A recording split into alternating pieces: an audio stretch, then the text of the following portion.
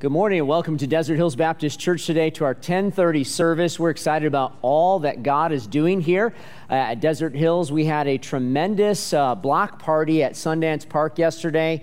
Our outreach teams had the opportunity to connect with multiple families and multiple groups, got some more people signed up for the epic Easter egg hunt on the 16th, and then some people planning on coming to our sunrise services on the 17th, Easter Sunday morning at 6 at Verado, 7 at Sundance, and then the 3 different services. If you have not already filled out a card as to how you can say yes as far as being a part of the giving of the stuff for the Easter eggs, or serving on Easter Sunday, or maybe helping during the epic Easter egg hunt. All of these things are done ultimately so that we can have an opportunity to share the message of the gospel with those that are going to participate in these events. And we're excited about that opportunity and excited to serve our community and excited that you're here today. I understand some of you are here today because a friend invited you to be their +1 here today for +1 Sunday. And thank you for joining us today.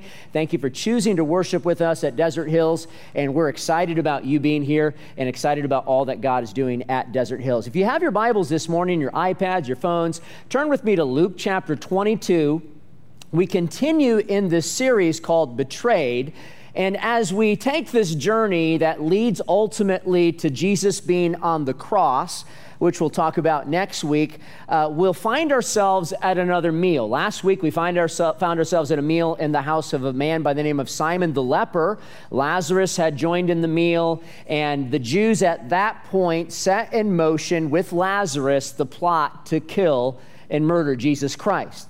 Now today, we're going to look at the Passover meal that happened in Luke chapter 22. A couple of reminders: if you have small children here this morning and they start to get a little fussy, if you can help me by kind of exiting the service, we have a room in the activity center that's set up for that. And if you maybe need to go out and come back in, go out and come back in, if you can kind of make sure you help yourself in the activity center, you'll enjoy the service a whole lot better there. What's going to happen if you have small children in here this morning and they start to get fussy?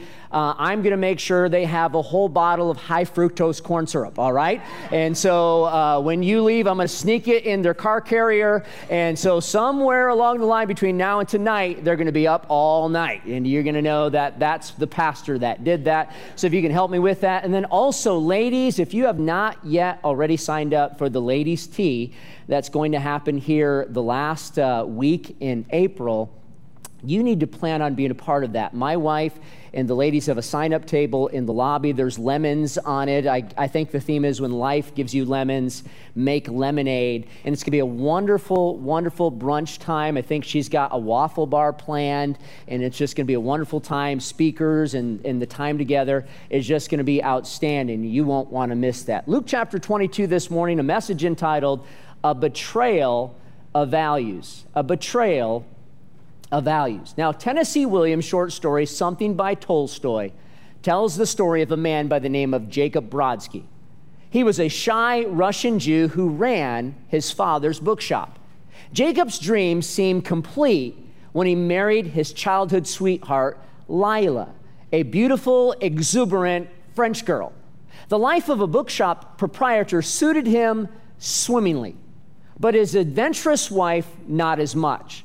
An agent for a vaudeville touring company, kind of like our modern-day Broadway show touring company, if you will, heard Lila sing and talked her into touring Europe with their show. In the process of explaining to Jacob that she had to seize this opportunity and leave, she also left a chasm-sized hole in his heart. Before she left, Jacob gave her a key to the bookshop and said, "You have better keep this key because you'll want it someday. Your love is not much less than mine, and you won't be able to get away from it. You'll come back sometime, and I'll be waiting," to which then he handed her the key. Lila went on the road, and Jacob went back to his bookshop. To deaden the pain, he turned to his books as someone would turn to drugs and alcohol. Weeks turned into years. When 15 of them had passed, the bell above the bookshop's front door rang and signaled the arrival of a customer, and it was Lila.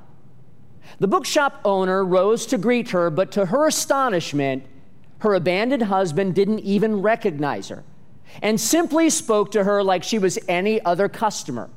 Do you want a book? Stunned and trying to maintain her composure, she raised a gloved hand to her throat and stammered, "No, that is, I wanted a book, but I've forgotten the name of it." Regaining some poise, she continued, "Let me tell you the story. Perhaps you have read it, and perhaps you can give me the name of it." She then told him of a boy and a girl who were constant companions since childhood. As teenagers, they fell in love. They eventually married and lived over a bookshop. She told him their whole story, the vaudeville company's offer, the husband's brokenhearted gift of a key, the return of a wife who was never able to part with that key, and how after 15 years, she finally came to her senses and came home. Then, with a desperate plea, she said, "You remember it. You must remember it. The story of Lila and Jacob." With a vacant, faraway look, he merely said, "There's something familiar about the story. I think I've read it somewhere. It seems to me it's something by Tolstoy." Only the heartbreaking metallic echo of the key dropping to the hard floor interrupted her horrified silence. Lila, having let go of the key as well as her hope, fled the bookshop in tears, and Jacob returned to his books. Each of the disciples of Jesus had attached themselves to him with their own dreams and their own desires. They all had their reasons for following Jesus, and not all of those reasons were pure. And as we look at the text this morning, we see that the values of why Jesus had come and the values of why the disciples had chosen to follow him, they weren't always aligned. Now, how could you spend 3.5 years with Jesus and not really understand who Jesus was all and what Jesus was all about? I mean, these men walked with Jesus. I mean, they went from Capernaum to Bethany to Jerusalem and to all of these other places around the Sea of Galilee. They walked with Jesus. They heard every one of his sermons. They saw him heal people that were lame. They saw him heal people that were blind. They saw him heal people that didn't have limbs, and those limbs come fully back. They saw him cleanse the leper. They saw him even raise the dead. They saw him cure the demonics. They saw him go toe-to-toe with the religious elite of his day, but they had missed completely why Jesus had come. Like the Tennessee Williams story, we all miss the purpose of why we do the things that we do and who and what we should really value. Now, the occasion of this gathering in Luke 22 was the Jewish feast of Passover. It was a time to remember when God delivered his people Israel from slavery in Egypt.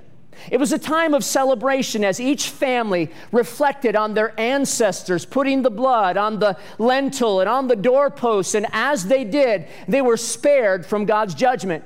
It was a feast that brought Jews together to Jerusalem once a year from all over the world to celebrate what God had done for them in the past. It was a meal of lamb, of bitter herbs, of unleavened bread, and grape juice. The lamb would come to symbolize the once-for-all Passover lamb, the Lord Jesus, who would give himself to spare his people from judgment, just as the Passover lambs in Egypt spared the people then from judgment. The herbs would be used as an object lesson to remember the bitter bondage that the Israelis faced in Egypt, and here in our text, to symbolize the bitter bondage of self and betraying values. The unleavened bread would come to symbolize the haste that the Jews left in fleeing Egypt. They didn't even have time to allow the bread to rise. And this unleavened bread would come to symbolize the sinless body of Jesus Christ that was pierced for each and every one of us. And at the end of the meal, Jesus took the cup in his hand and said this cup is the New Testament of my blood, which is shed for you. It was one of the supreme moments of salvation history. In that single sentence, Jesus declared that his soon-to-be shed blood would supersede all of the blood sacrifices that had ever been given in all history. And before all the elements were partaken of, Jesus says this in verse 16, "For I say unto you, I will not eat any more thereof until it be fulfilled all in the kingdom of God." The next time Jesus partakes of these elements will be at a time known as the marriage supper of the Lamb, mentioned in the book of Revelation. A time in the future where all Christians are going to gather together in white robes. Their robes being white because they have identified with Christ. They have been made white. They have been made clean. They have been made pure because they received Christ as their Lord and Savior, and will all celebrate and remember Christ. While this meal of remembrance was winding down and the cup of blessing still in hand, we find in this passage in Luke 22 3 acts of betraying values. The first of which we see is a betrayal of allegiances. If you look with me at Luke chapter 22, notice what it says in verse 21. It says, Jesus speaking, "But behold, the hand of him that betrayeth me is with me on the table. And truly the Son of Man goeth, as it were determined, but woe unto that man by whom he is betrayed." And they began to inquire among themselves which of them it was that should do this thing. Now, if you can imagine with me, what a heartbreaking scene. Judas, by every indication, was the cream of the crop. He was the entrusted steward of the group. He was the who's who of the disciples. And no one, as you read in the other Gospels, even suspected Judas of being the one that was going to betray, even while he was dipping the bread in the sop and Jesus called him out for it. No one even suspected Judas of being the betrayer. But Judas had chosen an allegiance that did not indicate he valued Jesus or Jesus' ministry. In fact, he prophesied what is said in Zechariah chapter 11, verse 12. "And I said unto them, if you think good, give me my price, and if not, forbear.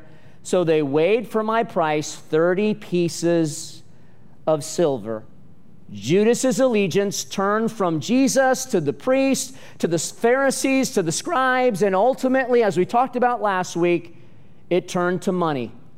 He sold Jesus out for 30 pieces of silver, or $6,000 in our modern day economy. He sold Jesus out for a sum. He gave allegiance to those other than Christ. He gained the world, and in the process, he lost his own soul.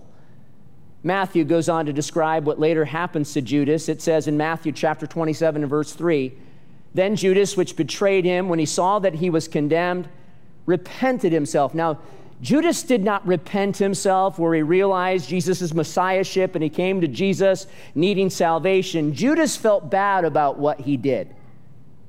And the Bible goes on to say that he does this and brought again the 30 pieces of silver to the chief priests and to the elders, saying, "I have sinned in that I have betrayed the innocent blood." And they said, "What is that to us? See thou to it." In other words, it doesn't matter to us. Everything's already set in motion. You did what you did, see thou to it. Live with the consequences of your actions. And the Bible says he cast down the pieces of silver in the temple and departed, and he went and hanged himself. Now, in no way am I advocating suicide today, but the fact of the matter is every one of us is going to die someday. Every one of us. The Bible says in this light, in Hebrews chapter 9 and verse 27, it says, "As it is appointed once to die, and after this the judgment." The Bible says in the book of Ecclesiastes, it says, "The soul that sinneth, it shall surely die." Every one of us is going to die someday. And we may have all the appearances of being a follower of Jesus. Judas did.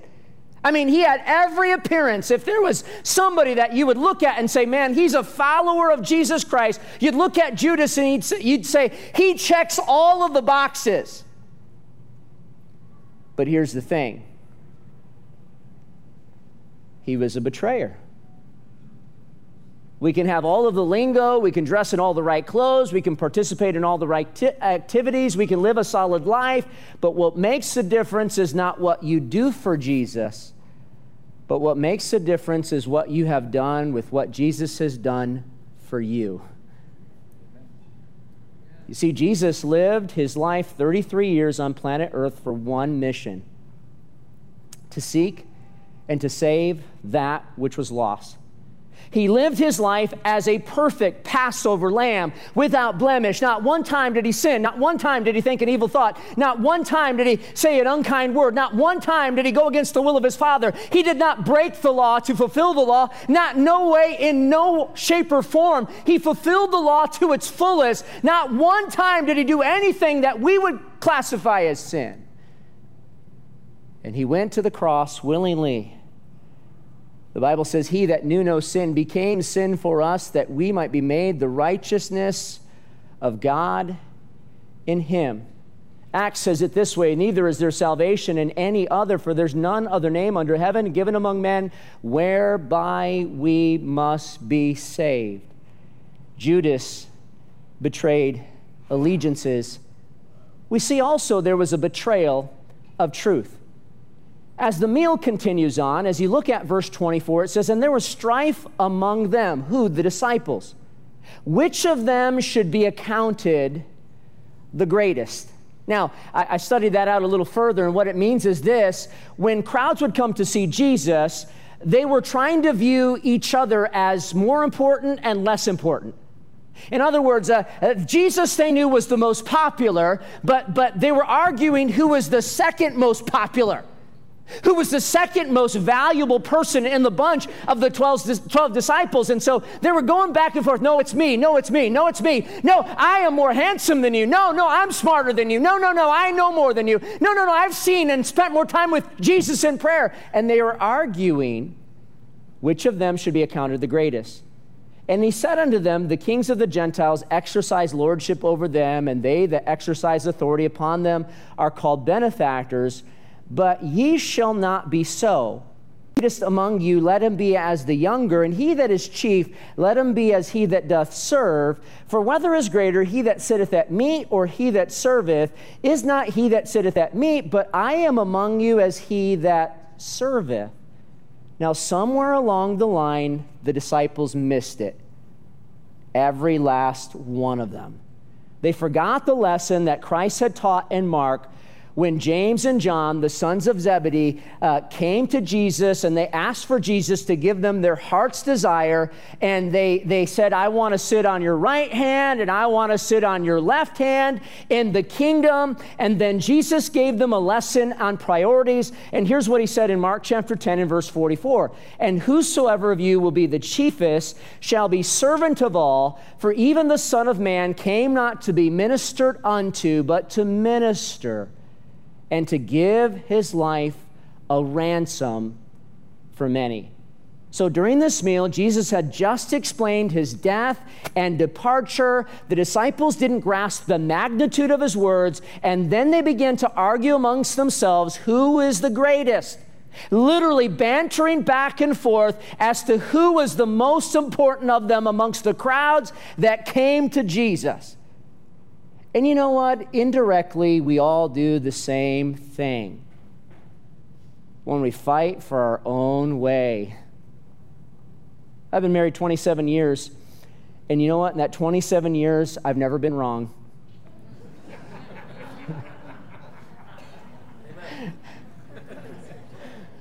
My wife has got the L. Liar! No, we're all that way. We get into arguments. Well, no, I can't be possibly wrong. No, my way is the better way. No, if we do it your way, it'll be bad. How do you know? We're all that way.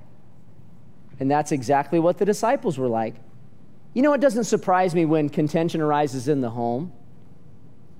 It doesn't surprise me when contention arises in our government. Isn't that what the government's all about?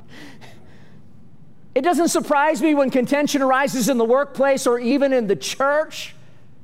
You see, we all have within our hearts a degree of narcissistic clamor that desires to get our own way at any cost and to be seen as the most important in every area of life. According to the chronology of these events, just before Jesus had this encounter with them arguing as to who was the greatest, he gave them one of his most important lessons of servant leadership. In fact, Jesus himself got a towel, and he girded himself with the towel, and he got down on a knee, and he got a bowl, a water basin, and he began to call the disciples forward, and as he did, he began to wash their feet. Now, Jesus was a master. He was a rabbi. Jesus had a following. He was an important teacher. But yet here Jesus as this master, here as this rabbi, here as this leader that had scores of people following him, he shows them you're not above washing feet. And so he begins to wash their feet. And here's what John tells us. It says in John chapter 13, he rises from supper, lays aside his garments, and took a towel, and girdeth himself, and poureth water into a basin, and began to wash the disciples' feet, and to wipe them with the towel wherewith he was girded. And now they're arguing as to who among them is the greatest. You see, this was a betrayal of the truths that Jesus had tried to instill within them. And by not following the truth, there ultimately was strife. And you know, we see the same thing today when we as believers know the truth, but instead of following through on the truth that we know, we do what we want, and as a result, we have problems. Here's how Paul explained this to the church at Ephesus. He wanted them to kind of get the idea of what I'm trying to say about this betrayal of truths. And he says this to the Ephesians. He says, I therefore, the prisoner of the Lord, beseech you, I am imploring you, that you walk worthy of the vocation wherewith you are called. In essence, he's saying, you're a Christian, walk worthy of your Christianity. You're a Christian. You're a Christian. Remember everything that you've been taught. You're a Christian. Don't just be a hearer of the word, be a doer as well. And then he says this, with all lowliness and meekness, with long suffering, forbearing one another in love. And then he says, endeavoring to keep the unity of the Holy Spirit in the bond of peace. Keep dying to your desires and your flesh and your way, and allow the Spirit to control you so that there can be unity. But here in the upper room, at the Last Supper, as it's been known, there was a betrayal of truths. And then lastly, we see there was a betrayal of a relationship. If you look with me at verse 31, it says, Jesus calling out Peter, Simon, Simon, behold, Satan hath desired to have you, that he may sift you as wheat. But I have prayed for thee that thy faith fail not, and when thou art converted, strengthen thy brethren. And he said unto him, Lord, I am ready to go with thee both into prison and to death.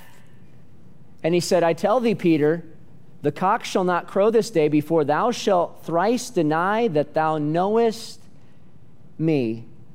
And when all would be said and done, not only Peter, but every one of the 12, with the exception of John the Beloved, would leave Jesus in his hour of need.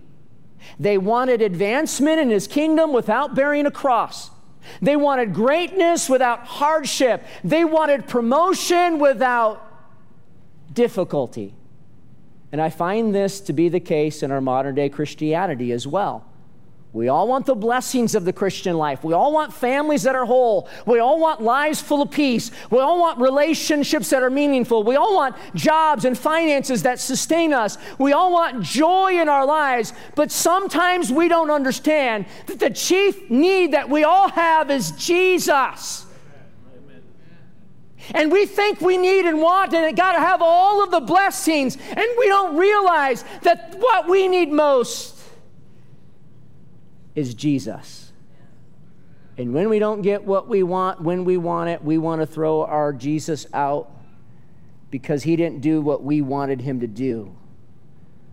Well, let me help you understand something. God is not your little private cosmic genie trying to give you whatever you want. God is God. And the fact of the matter is, in this life, we will all have tribulation, but we should understand we can be of good cheer. Why? Because he has overcome the world. And one of the wonderful things we know as Christians is as we're in problems, in the midst of them, as we are dealing with trials, Jesus said, "Lo, I am with you always, even unto the end of the world." Amen. He's with us. The chiefest blessing when we're going through difficult times is the presence of Jesus. You know, I talk with people at times, and they'll tell me about their problems, and I'll say, well, let me ask you this, as we heard a little bit about what's going on. Let me ask you this. How is your relationship with God? And they mean, what do you mean?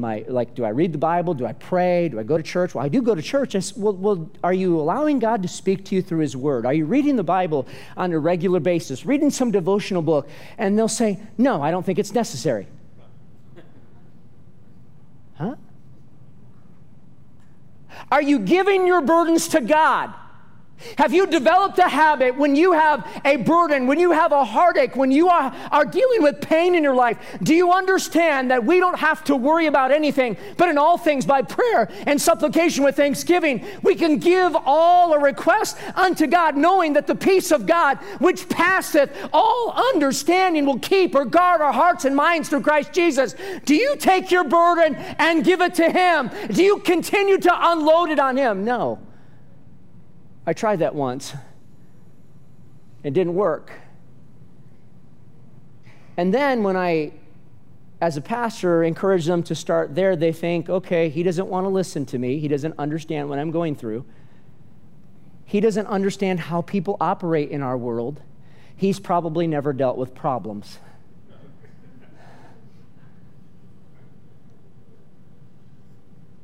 You see, sometimes it's right in front of us, but we just don't want to apply it. We just don't want to understand it. Paul, realizing that the chief need of man was Jesus, as he was preaching to the Athenians on Mars Hill, carries on this conversation in Acts chapter 17. And here's what he says. He says, God that made the world and all things therein, seeing that He is Lord of heaven and earth, dwelleth not in temples made with hands, neither is worshipped with men's hands as though He needeth anything, seeing He giveth life to all and breath to all things. If God can give life and breath to everything, let me ask you, don't you think He can handle your problems?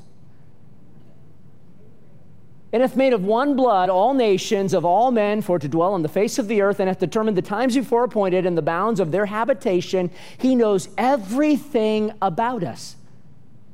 It goes on to say this, that they should seek the Lord, if haply they might feel after Him, and find Him, though He be not far from every one of us. Do you realize that every one of the circumstances that God allows in your life are ultimately to bring you to Him?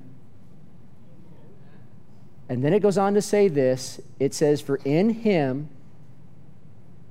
Jesus, we live and move and have our being.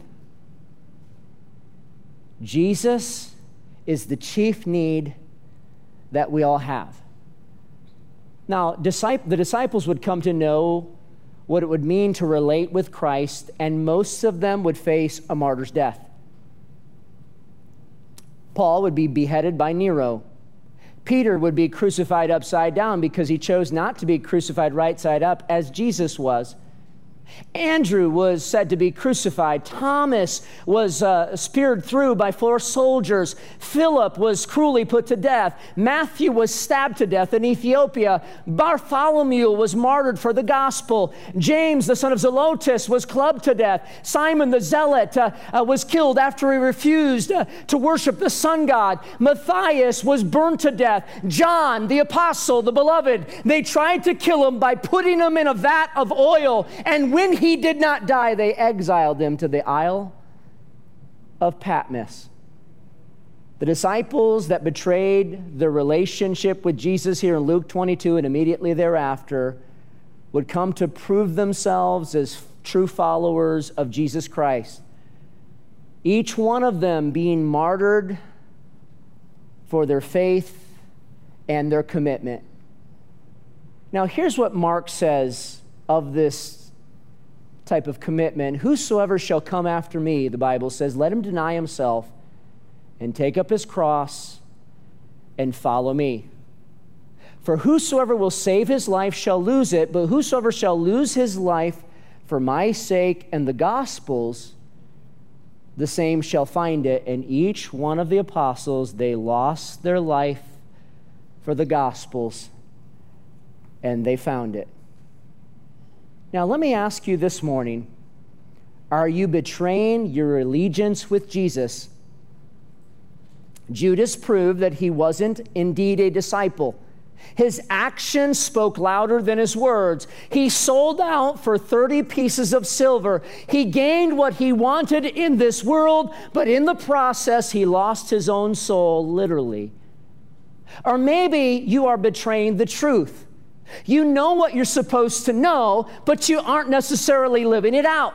You read your Bible or have read your Bible or have heard sermons or are hearing sermons, and you understand that God's voice is clear. You know what God is telling you, but you've been unwilling to yield to what God is telling you.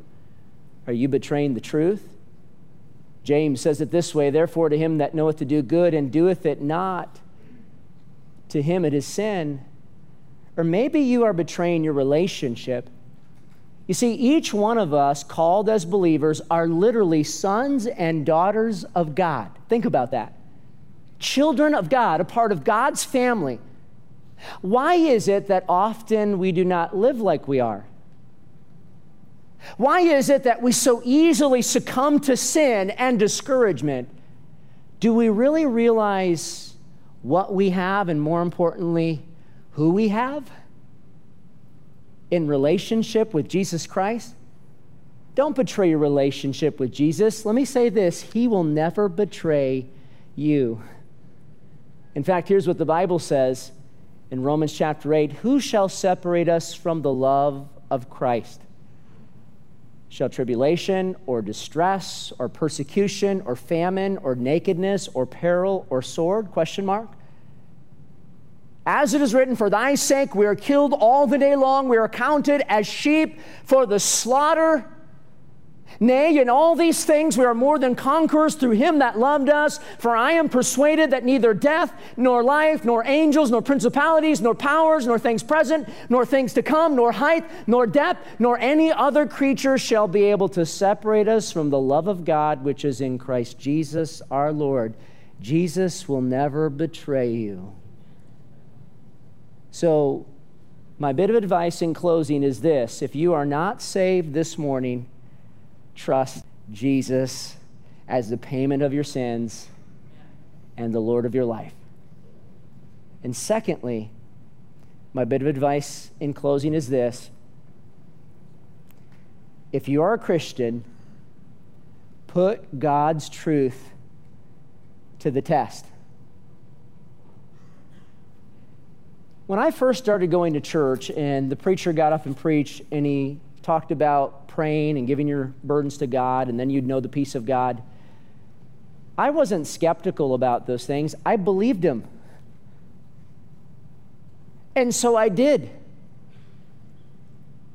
When the preacher talked about when God is your refuge and your strength and your ever-present help in the time of trouble, Psalm 46, I believed him.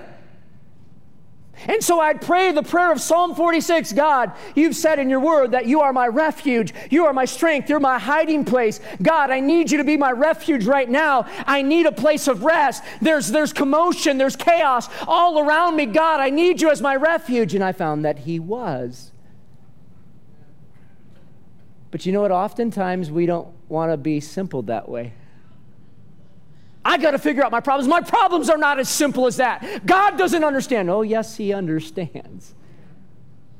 Put God to the test and live the Christian life, or should I say, allow Christ to live his life through you.